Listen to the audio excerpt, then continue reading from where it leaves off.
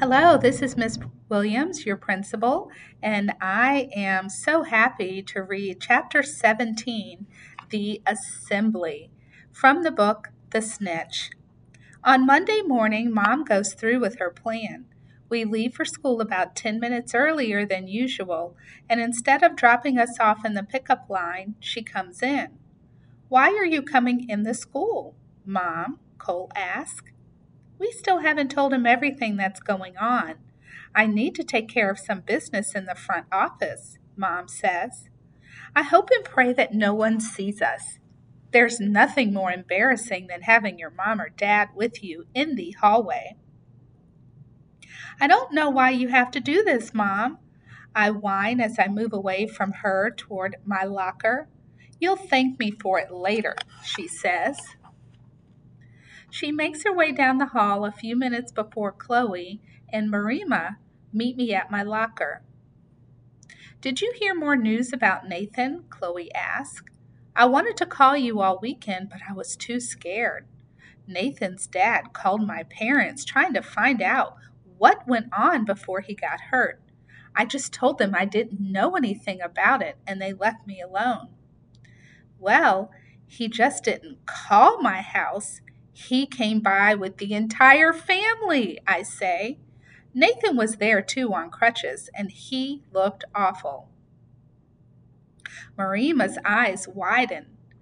"You didn't tell what happened, did you?" I look down. "My mom is in the principal's office right now." "Oh no," Chloe exclaims. "It may not be as bad as we think." Marima adds after a few minutes,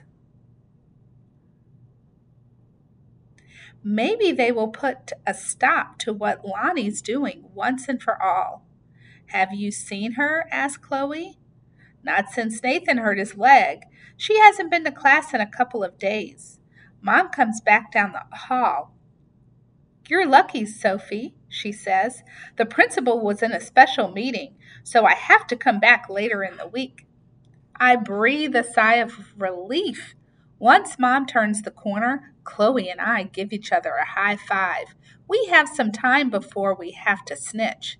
We go to English class and still no Lonnie. It looks like we're home free. But after lunch, the school secretary makes an announcement over the intercom. "There will be a special assembly this afternoon for the entire fifth grade class." There is a buzz in the room as everyone whispers and tries to figure out what the meeting will be about. Chloe, Marima, and I look at each other from across the room. After sixth period, we head to the auditorium with the rest of the fifth graders. Mr. Jenkins, our school principal, is in front of the room. Nathan Jones, one of the students in 5B, had to have knee surgery today. Over half the kids gasp. A few days ago, he was knocked over in the hallway here at Xavier, and it seems that someone also stepped on his knee and injured it so badly he needed surgery to have it repaired. The room is silent. "Look, there's Lonnie," I whisper to Chloe. "And Marima?" Lonnie is sitting in front of the room near the Gibson twins. She's chewing gum and doesn't look scared or nervous at all. Mr. Jenkins continues, "This wasn't an accident. Whoever did this knew exactly what he or she was doing.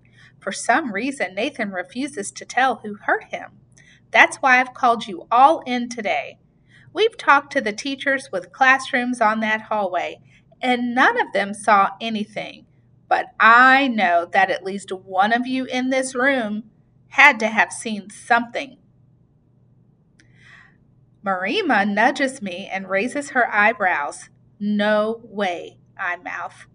"Now I know that many of you feel bad about tattling on your classmates," Mr. Jenkins continues, "but this is serious. Nathan will be unable to walk normally for at least 3 months. And if someone is bold enough to do this to him, what will they do to someone else? Whoever did this needs to be held accountable." Lonnie blows a bubble with her gum, then turns back towards us and glares.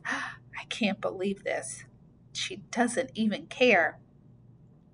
Hitting, pushing, shoving, or physically abusing other students in any way is bullying, says Mr. Jenkins, and it will not be tolerated at Xavier.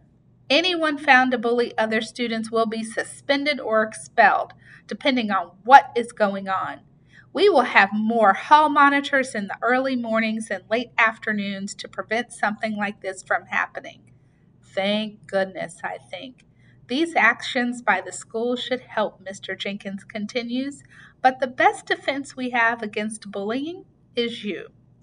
Bullies depend upon you not telling your parents and teachers and not standing up to them so they can keep hurting other people. If you tell on them, they will have to stop or else be kicked out of school. If you don't tell, they can't continue with what they are doing with no consequences.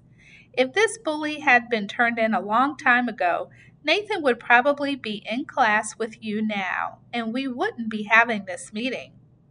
So all of this is our fault, I wonder? If you know about bullying but you don't report it, then you are a part of the problem, Mr. Jenkins explained. Not turning in a bully allows them to continue to hurt and take advantage of people. Now, did anyone else see anything the day that Nathan got hurt that may help us find who did this? Carrie McNeely raises her hand. When I was on my way to the library that morning, I saw Nathan walking around Sophie's locker. I thought it was weird because he usually doesn't talk to her. People started whispering. Everyone turns to me.